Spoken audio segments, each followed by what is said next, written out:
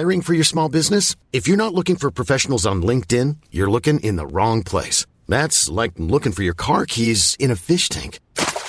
LinkedIn helps you hire professionals you can't find anywhere else, even those who aren't actively searching for a new job but might be open to the perfect role. In a given month, over 70% of LinkedIn users don't even visit other leading job sites. So start looking in the right place. With LinkedIn, you can hire professionals like a professional. Post your free job on linkedin.com/people today. There's never been a faster or easier way to start your weight loss journey than with PlushCare. PlushCare accepts most insurance plans and gives you online access to board-certified physicians who can prescribe FDA-approved weight loss medications like Wegovy and Zepbound for those who qualify. Take charge of your health and speak with a board-certified physician about a weight loss plan that's right for you. Get started today at plushcare.com/weightloss. That's plushcare.com/weightloss. plushcare.com/weightloss. 1000 miljoners hallå och välkomna till podcasten Mina värsta gig. En podd som går att sponsra om man vill. Gå in på patreon.com och sök efter Mina värsta gig där. Och donera en krona om du tycker att det känns värt det. Jag heter Niklas Runsten. Mig kan man följa på Instagram. Där heter jag också Niklas Runsten. Och dagens gäst, det är ingen mindre än Robin Paulsson. Och nu ska vi få höra vad han har på sin tacos. På min tacos har jag guacamole. Okay. Majs, köttfärs, ibland champinjon. Champinjon? Ja, rå eller stekt? Stekt ska det vara då. Ja. Och så tar vi ibland tacopulvret då och häller på champinjon lite, steker lite i det. Okej. Det som blir över. Och sen då såklart tomat, gurka. Och kanske, ja ibland faktiskt, det tycker min fru är lite konstigt, men jag har ibland lite ketchup också. Ja, men det hade jag när jag var liten, innan man började gilla salsa. Fast jag har båda två. Du har både och? Salsa och ketchup. Vad läckert. För jag tänkte på det, om du skulle säga att du hade en spexig tacos, så är det liksom, för jag vet ju att du har ganska små barn. Just och då tänker man så här att man går tillbaka till någon ursprungs, eller barntacos eller vad man ska säga. Just det. Har det varit så att ni anpassar det nu? Nej, min son är ju 3 nu och han är inte så förtjust i tacos. Man vet aldrig vad han tycker om. Han kan tycka om det. men det var rätt roligt. Jag hade faktiskt nu när du sa tacos så började jag tänka på, jag hade mina föräldrar på besök. Jag och min fru skulle bjuda dem på tacos. Och då gjorde de någonting som jag chockade både mig och min fru. De gjorde inte en tacos så som vi, utan de la den på tallriken. Alltså med brödet ut så. La de på köttfärs och allting. Och sen frågade vi, har ni kniv och gaffel? Så sa vi, ja visst har vi det. Och så åt de, alltså som med kniv och gaffel åt de tacosen. De rullar inte ihop. Det är som det var en pizza ungefär. Ja, en pannkaka. Med och jag bara, vad är det här? Så får man inte göra. Och då tänkte jag, har vi aldrig ätit tacos när jag växte upp? Och hur gjorde vi det? Jag har aldrig sett detta innan. De åt med kniv och gaffel alltså. Och vi sa ingenting, men efter tänkte jag, det där är jättekonstigt alltså. It's a pretty good crowd for a Saturday, and the manager gives me a smile, 'cause he knows that it's me they've been coming to see, to forget about life for a while. Varmt välkomna till podcasten Mina värsta gig med mig Niklas Runsten, och idag så har jag äran att i mitt kök så sitter ingen mindre än Robin Paulsson. Hallå. Välkommen hit. Tack så mycket, kul att vara här. Hemma hos dig. Ja, till och med det. Fint. Det är väl ett hem. Ja. Nej, men det är fint. För jag tänker så här, det är så, du har gjort väldigt mycket. Du har lett Mello, du har varit med i diverse tv-program, du har skrivit manus, du har varit med i radio och du har haft Robins i 12 år. Och med allt detta, eller mitt i allt detta, så kommer jag hem till ditt kök. Mitt i allt detta så glömmer man bort, du är så jävla ung. Ja, just det. Du är 34 år ung. Jag började ju väldigt tidigt, och det var ju det som är hemligheten nu om man vill vara ung. Jag började ju egentligen skriva stand-up när jag var 16. Började uppträda när jag var 17. Och alltså där har du det. Det är därför jag är fortfarande rätt hyfsat ung. Alltså branschen är ju, det är många som är unga som börjar idag. Så jag är fortfarande inte... Ja, men du var ju ung för väldigt många år sedan. Alltså då, precis. Om man jämför med nu så att säga. Men jag känner mig fortfarande inte som att jag är alltså en av de äldre liksom. Jag är ju fortfarande i 30-årsåldern liksom. Fast du har ju varit med så himla länge. Ja. Men det är det jag tänker då, liksom, med allt de här du har gjort. Vad vill du göra? Vad har du kvar som du vill göra? Eller kvar, det är det. Du har så mycket kvar. Ja. Vad är nästa... Jag har funderat lite, det skulle varit kul och jag tycker om att skriva. Jag har alltid varit en skrivande komiker liksom och tycker om att skapa skämt och så. Men jag skulle vilja göra inte en sitcom, jag skulle vilja göra en komediserie, drama. Alltså med karaktärer och situationer. Och så. Det skulle faktiskt vara en väldigt utmaning. För att när man skriver stand-up och så skriver vi väldigt kort. Det är ju korta upplägg och så här korta skämt. Där måste du skriva långa liksom bågar och långa historier över många avsnitt. Och det tror inte jag har inte gjort det så mycket, så jag vet inte om jag är bra på det, men jag skulle se det som en utmaning. Och så skulle jag även gärna vilja spela i en sån. Har du då tema? Jag gissar ju att du kanske har någonting i huvudet. Ja, men det är ju lätt att hamna i att det ska bottna i en själv. Vi har ju precis flyttat och köpt villa och jag har 2 barn. Och, alltså det finns ju mycket igenkänning i det såklart. Men det finns ju andra komediserier som också gör det. Så man måste hitta sin stil då. Men gräva där man står är ju alltid bra inom comedy, tror jag.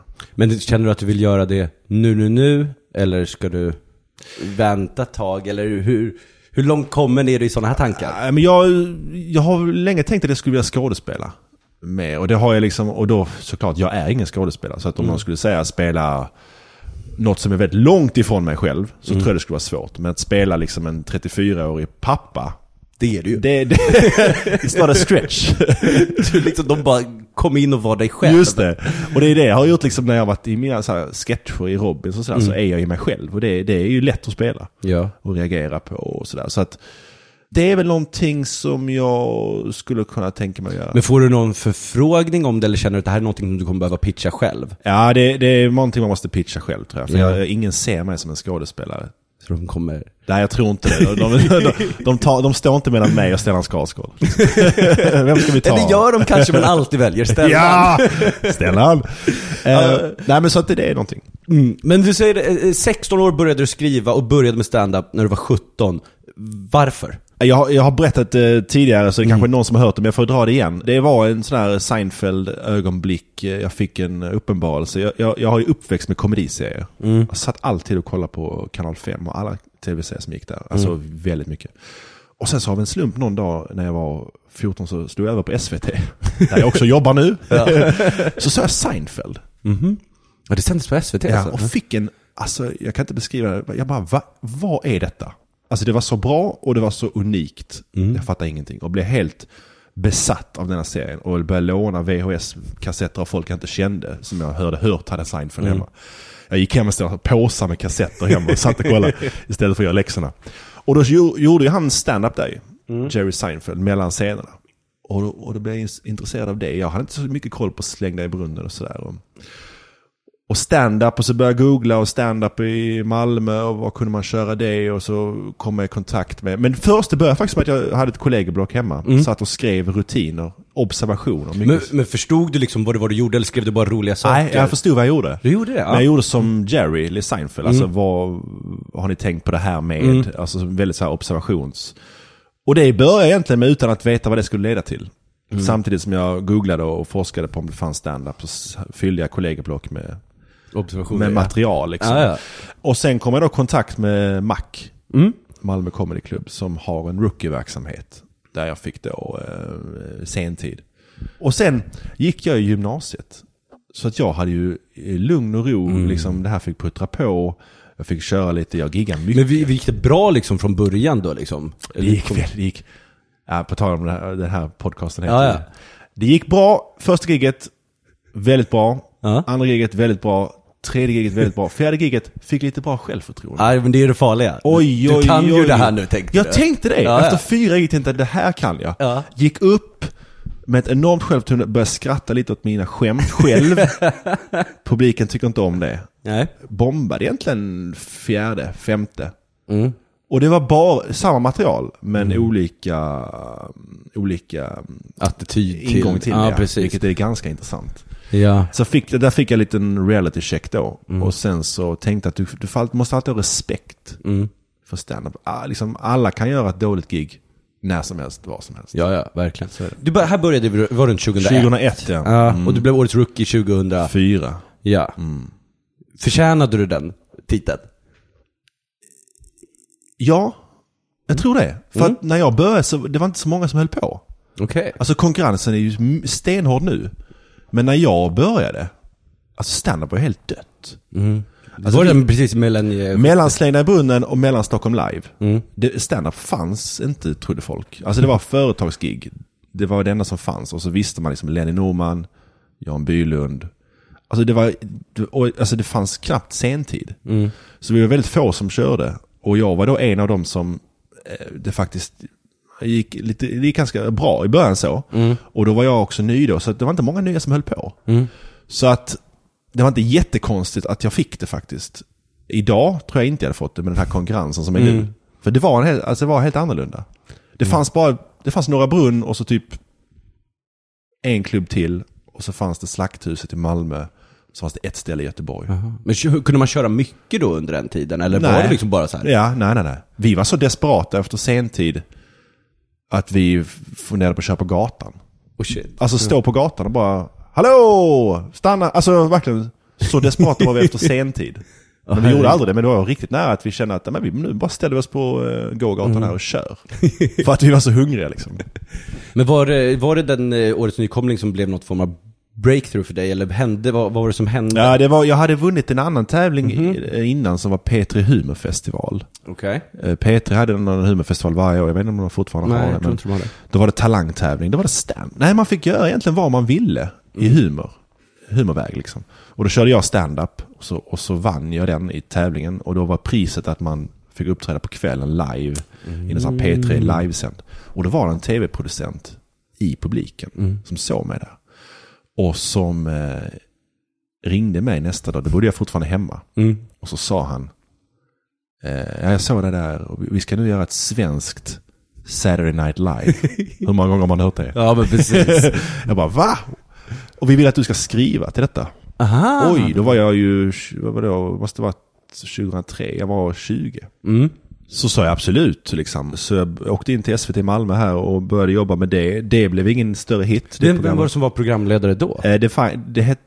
Programmet hette Extra Allt. Och det fanns ingen programledare. Ja, okej, ja. Utan det var en gästartist varje gång. Som i Saturday Night Live. Ja.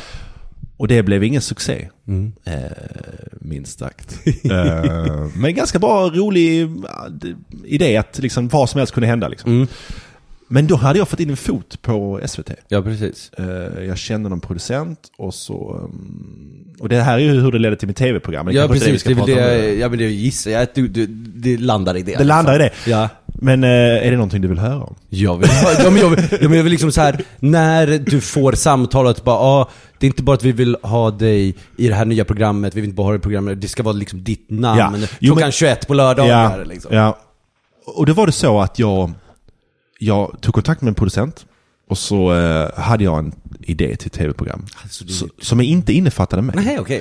Man kan säga att det är lite som Talang är nu. Jag såg framför mig ett program som var så att man kunde komma upp på scenen och göra vad som helst och försöka slå publiken med häpnad. Ja. Liksom. Och då sa han, men det är inte någonting vi letar efter nu. Men varför gör du inte någonting själv, sa han. Och så tänkte jag, vad skulle det kunna vara? Och då var jag mycket inne på Conan O'Brien. Jag tittar mycket på Conan och Letterman och sådär.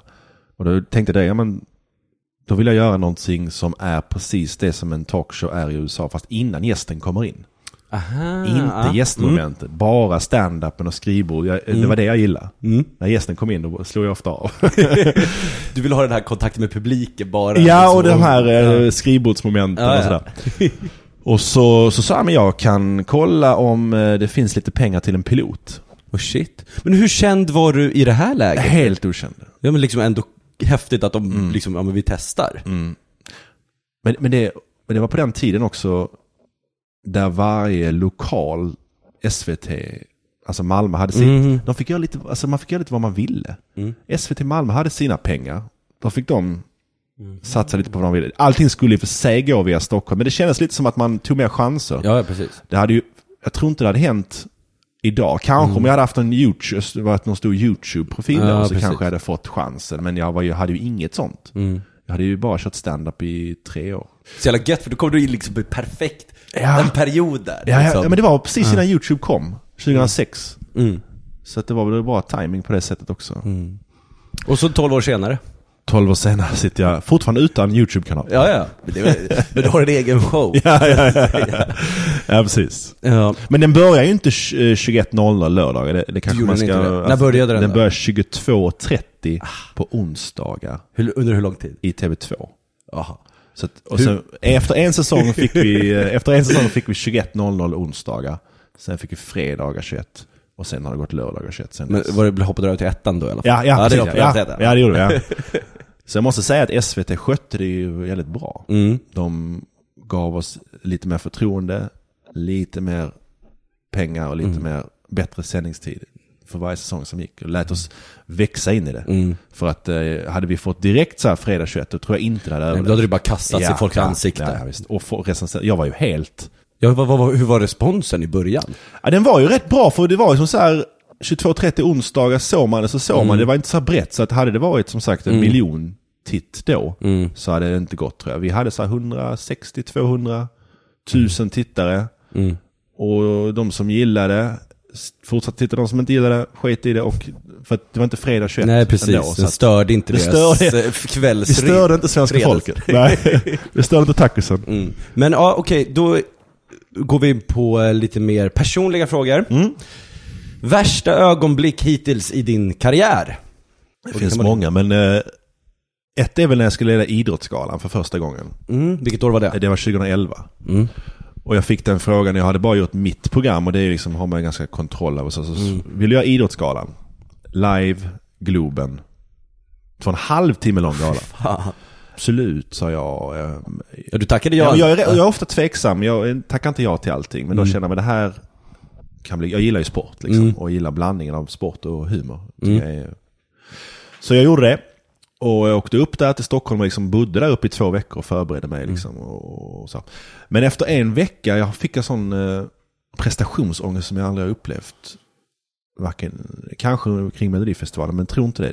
Det var fruktansvärt, för jag kände liksom att det känns som att jag var på att backas ut mot ett stup. Att jag känner att jag har tagit på mig för stor jag fixar inte detta. På riktigt alltså.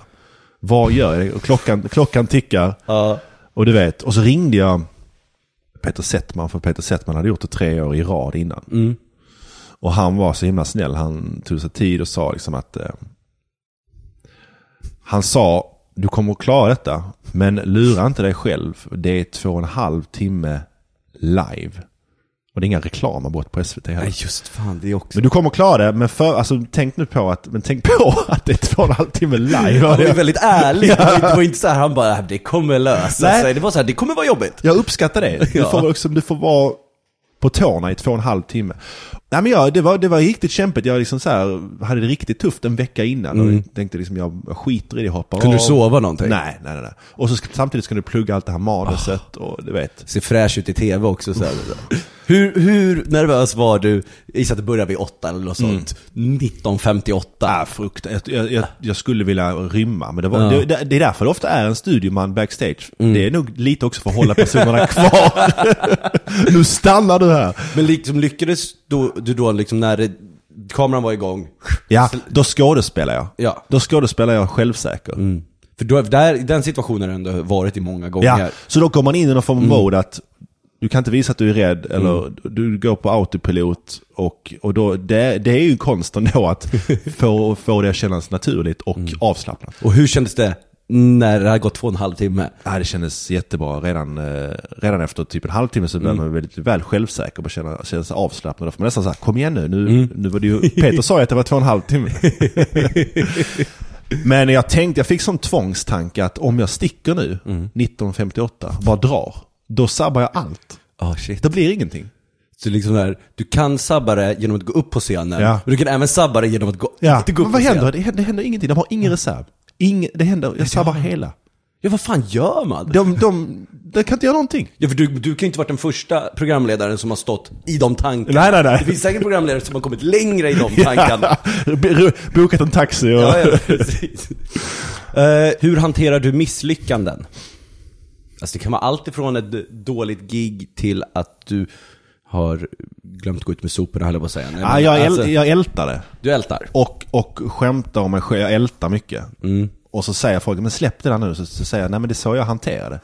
Jag måste prata om det mycket och dra upp det om och om igen. Är du jobbig för folk i din omgivning? Ja, men, det är. Och jag försöker skämta om det och liksom, jag tar upp det gång på mig, så folk släpper det och brukar förklara, men det är så här jag blir av med det liksom. Eller kan släppa det liksom. Funkar det också då? Ja. För till slut kan jag skratta åt det. Ett misslyckande för att jag kan liksom... Jag menar så, jag har kommit på att det gör faktiskt. Sista frågan innan vi går in på giggen är: vilken egenskap skulle du säga är din absolut sämsta?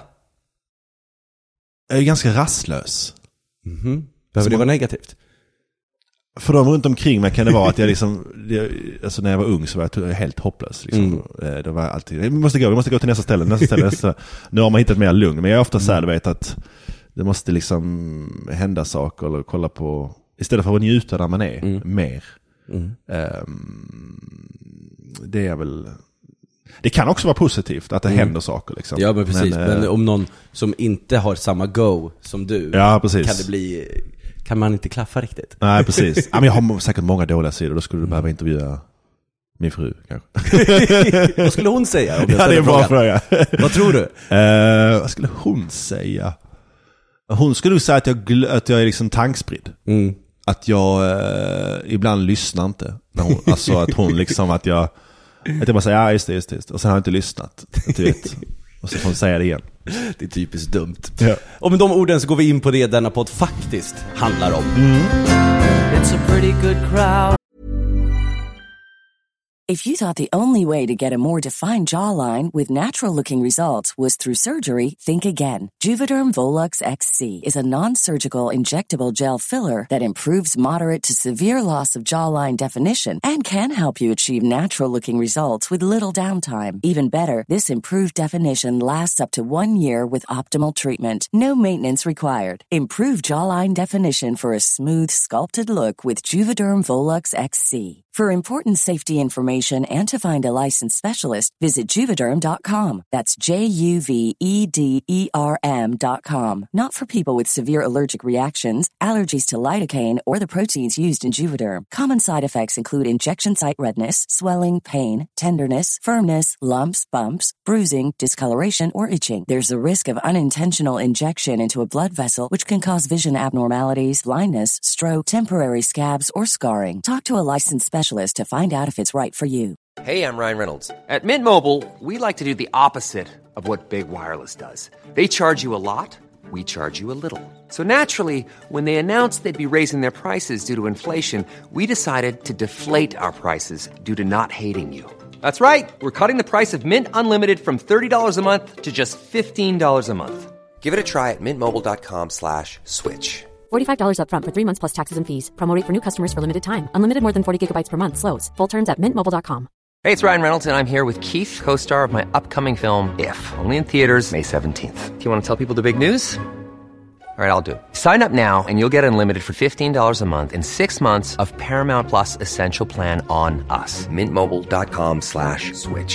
Upfront payment of $45 equivalent to $15 per month. Unlimited over 40 gigabytes per month. Face lower speeds. Videos at 480p. Active Mint customers by 531.24 get 6 months of Paramount Plus Essential Plan. Auto renews after 6 months. Offer ends May 31st, 2024. Separate Paramount Plus registration required. Terms and conditions apply if rated PG.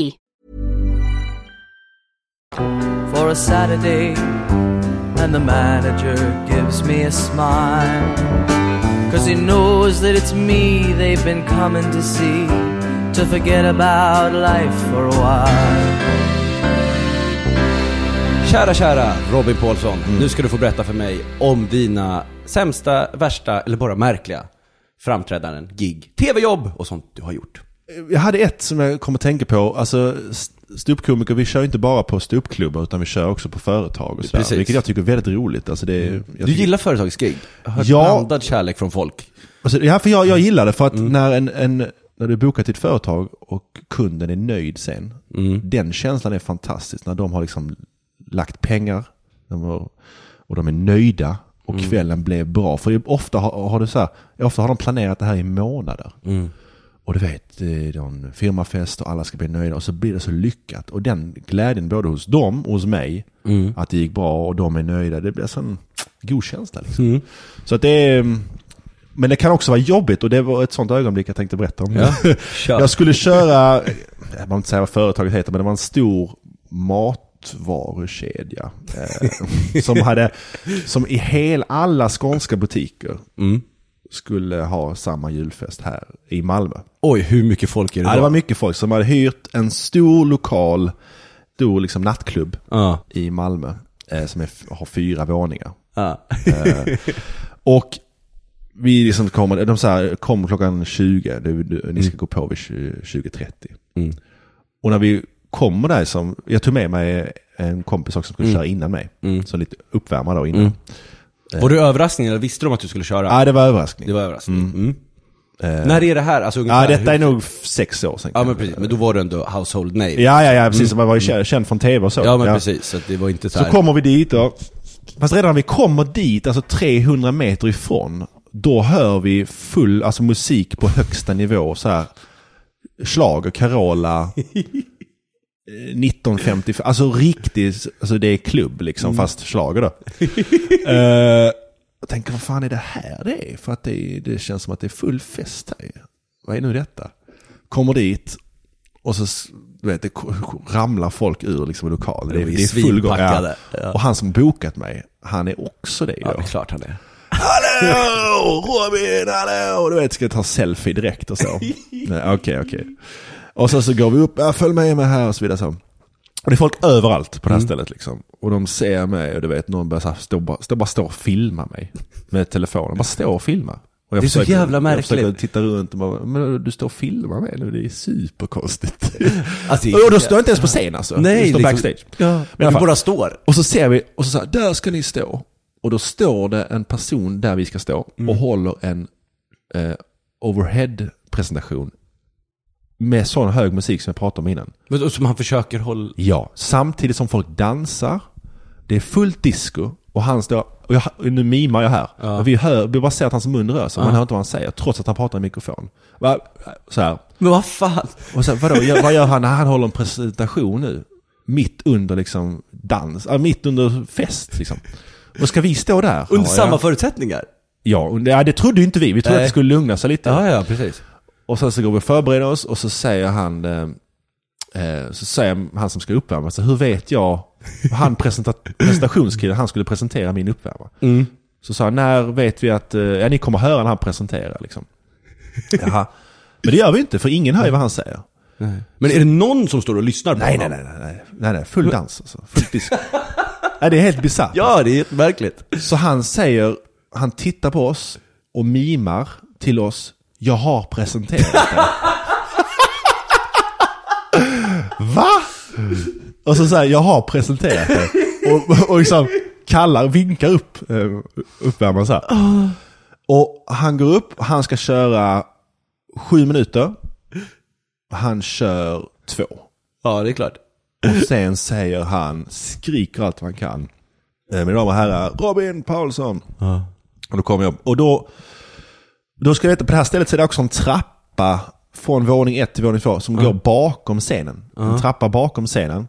Så jag har folk på nedanvåningen, jag har folk på samma våning som mig och jag har folk på en våning upp. Och en trappa bakom mig där det går folk och står folk där. Och Carola ur högtalarna. Ja, då har de faktiskt sänkt musiken. Men det är sånt soul så att du vet. De sänker musiken men soulet pågår. Så man står och skriker sina skämt i en mikrofon. Och när jag är 5 minuter in så känner jag att någon tar mig på axeln. Tittar bak, då är någon från trappan bak. Då är det en riktigt full tjej som bara, vi ska ta en bild. Nej men vad fan. Nu. Vadå nu? Vi ska ta en bild nu. Ja men jag är mitt i nu. Jaha, så tar vi en selfie då mitt under gig. Jag vet inte om man kan kalla det gig. Ja, precis. Ta en bild. Jag ska fortsätta. Men alltså jag skulle köra jag skulle köra 30. Ja. Men är det någon som lyssnar? Det vet jag inte. Det är, alltså kanske, det är som sålar så mycket. Har du något skratt? Ja, man hör lite skratt. Men jag hör bara sål egentligen. Skratt, snack, jag vet inte vad. Jag ska köra 30, jag kör 7. Ja, du gör det? Jag kör 7, så här, tack för mig. Och sen blir det så här 30 minuter selfie-tagning. Och folk var supernöjda. Ja. Du var så rolig. Fan vad bra. Jag bara tänkte, bra. Och chefen bara, fan vad bra. Och jag tog bilder med dem. De tyckte det var ju roligt. Det var ju roligt. Det var ju det de betalade dig för att du skulle komma och vara maskot. Ja, och då där önskar man, då tänker man, där ska inte stand-up rätt konstform. Där ska man ha en hit. Alltså man ska vara en artist som går upp och river av en låt som alla känner igen. Och sen tacka för sig. Precis. De skulle haft Carola där. De skulle haft Carola, ja. Absolut. Och så stand-up passar inte för... Men hur känns det då? För då är det ju mer att du är där som en symbol. Du är mer där som en känd person. Än att du faktiskt är där för att de vill höra dina skämt. Precis. Och det är ju inte det man vill ha. Man vill ju ha en kombination. Han känner vi igen och vi vet att han är rolig. Och så. Det hade varit det bästa ju. För annars kan man lika bra vara på... Ja, som en kändisbartender. Ja, precis. Liksom. Och det var det de skulle haft. Det var det de skulle haft, en kändisbartender. Gud vad verkligt. Men du fick liksom betalt allt. Ja, och de var nöjda. Men de kanske var så fulla så att de inte kollade på klockan och tänkte att det var över på 10 minuter. Det var ganska... Ja, men alltså man kan se både plus och minus med det här. Liksom, så här lätta pengar men samtidigt lite märkligt också. Ja, det var tufft alltså. Det var tufft. Jag hade en incident också när någon i publiken lämnade. Jag hade ett skämt om liksom ålder och så här generationer liksom. Och jag pratade om folk som är 50 och 60 och alltså så här. Och så snackade lite om 60-åringar och så vidare. Och då var det en man som ställde sig upp, plötsligt bara hoppa upp så här. Nu räcker det. Va? Och tittade på sin fru och sa, jag går nu. Och det blev helt tyst. Hon bara, ska du följa med eller? Vi pratar han mot dig eller till henne? Till henne pratade henne. Först sa han rakt bara, nu räcker det. Och sen så sa han till sin fru, jag går nu, ska du med eller? Och hon sa, nej jag ska inte med. Men hade du varit elak eller var nej, han trött på det? Nej, jag bara sa 60-åringar är väl lite så här och så här, du vet. Nej, nu jävlar. Nu räcker det. Jag vet inte om han tyckte det var jobbigt att han var 60 eller jag vet inte. Nu räcker det, ska du följa med? Hon bara, nej. Då tar jag min jacka och går. Och så bara helt tyst. Och så går han, och det var faktiskt på Kallbadhuset i Malmö. Så det är en sån jättelång brygga ju. Så man kunde se han gå där i typ 5 minuter in. Kommenterade du? Ja, det fick jag göra. Och hon skämdes så jättemycket. För att han hade tagit sånt statement liksom. Så det är så jävla på ett totalt harmlöst liksom. Det var ingenting egentligen. Men han kanske hade någon 60-årskris, jag vet inte. Men det är lite som det där, alltså nu för sig var ju de jättefulla där, men det är liksom det här när man inte förstår vad det är du gör på scenen. Där, nu ska vi ta en bild, men jag står ju på scen. Ja, nu ska jag prata med min fru. Ja, men det händer faktiskt något här. Visst. Alltså de inte fattar. Och de flesta har ju koll på det. Ja. Eller hur? Men det är ju den där enstaka personen som märks, som inte har koll på det. Precis. Men har du liksom för du har ju spelat in jävla många avsnitt av din show. Har det någon gång hänt någon häpnadsväckande där? Ja. Fast det har ju också gått bra då. Alltså, men det har varit lite så här... Ja, men det har varit ögonblick som vi har varit nervösa för innan. Jag tänker, hur ska det här tas emot? Liksom? Vi hade... Alltså, Carina Berg var gäst. Och då hade vi läst i researchen då att hon har lite fobi för clowner. Clownfobi då. Och då när vi får sån information så tänker man så, okej, kan vi göra någonting på det då? Och så kom vi på idén, vilket är rätt taskigt då, att vi skulle överraska henne med en clown, vilket är jättedumt eftersom hon har fobi. Ja, det är men man förstår ju, det är där man måste göra någonting för att det ska hända. Ja. Så då gör vi så, och då diskuterar vi hela veckan, ska vi göra detta? Det kan ju vara fruktansvärt, det kan ju fruktansvärt av detta.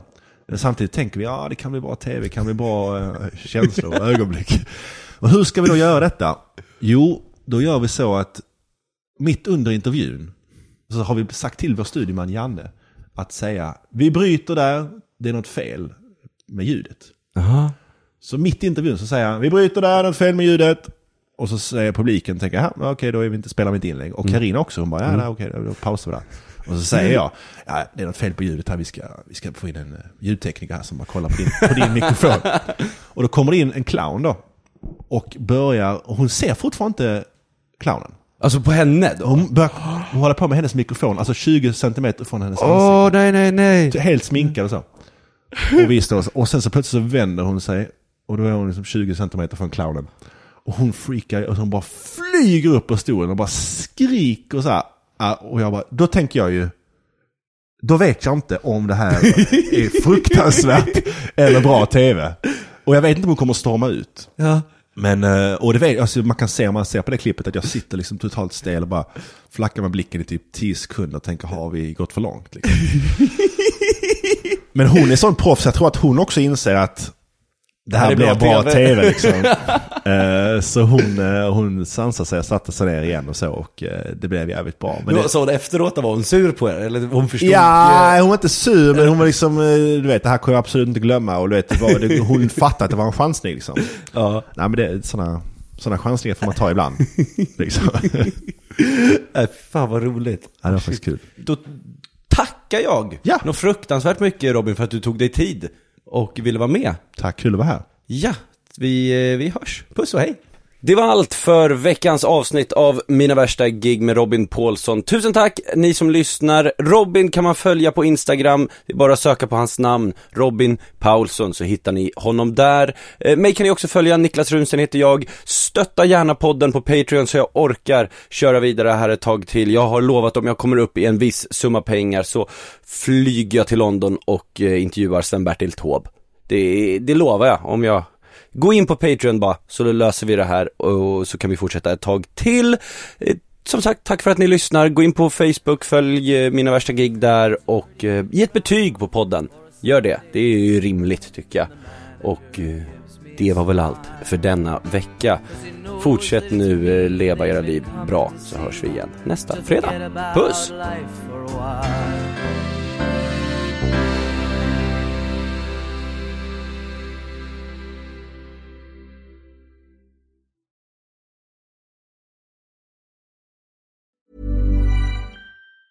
Mom deserves the best, and there's no better place to shop for Mother's Day than Whole Foods Market. They're your destination for unbeatable savings, from premium gifts to show-stopping flowers and irresistible desserts. Start by saving 33% with Prime on all body care and candles. Then get a 15-stem bunch of tulips for just $9.99 each with Prime. Round out Mom's menu with festive rosé, irresistible berry chantilly cake, and more special treats. Come celebrate Mother's Day at Whole Foods Market. Planning for your next trip? Elevate your travel style with Quince. Quince has all the jet-setting essentials you'll want for your next getaway, like European linen, premium luggage options, buttery soft Italian leather bags, and so much more. And is all priced at 50 to 80% less than similar brands. Plus, Quince only works with factories that use safe and ethical manufacturing practices. Pack your bags with high-quality essentials you'll be wearing for vacations to come with Quince. Go to quince.com/pack for free shipping and 365-day returns.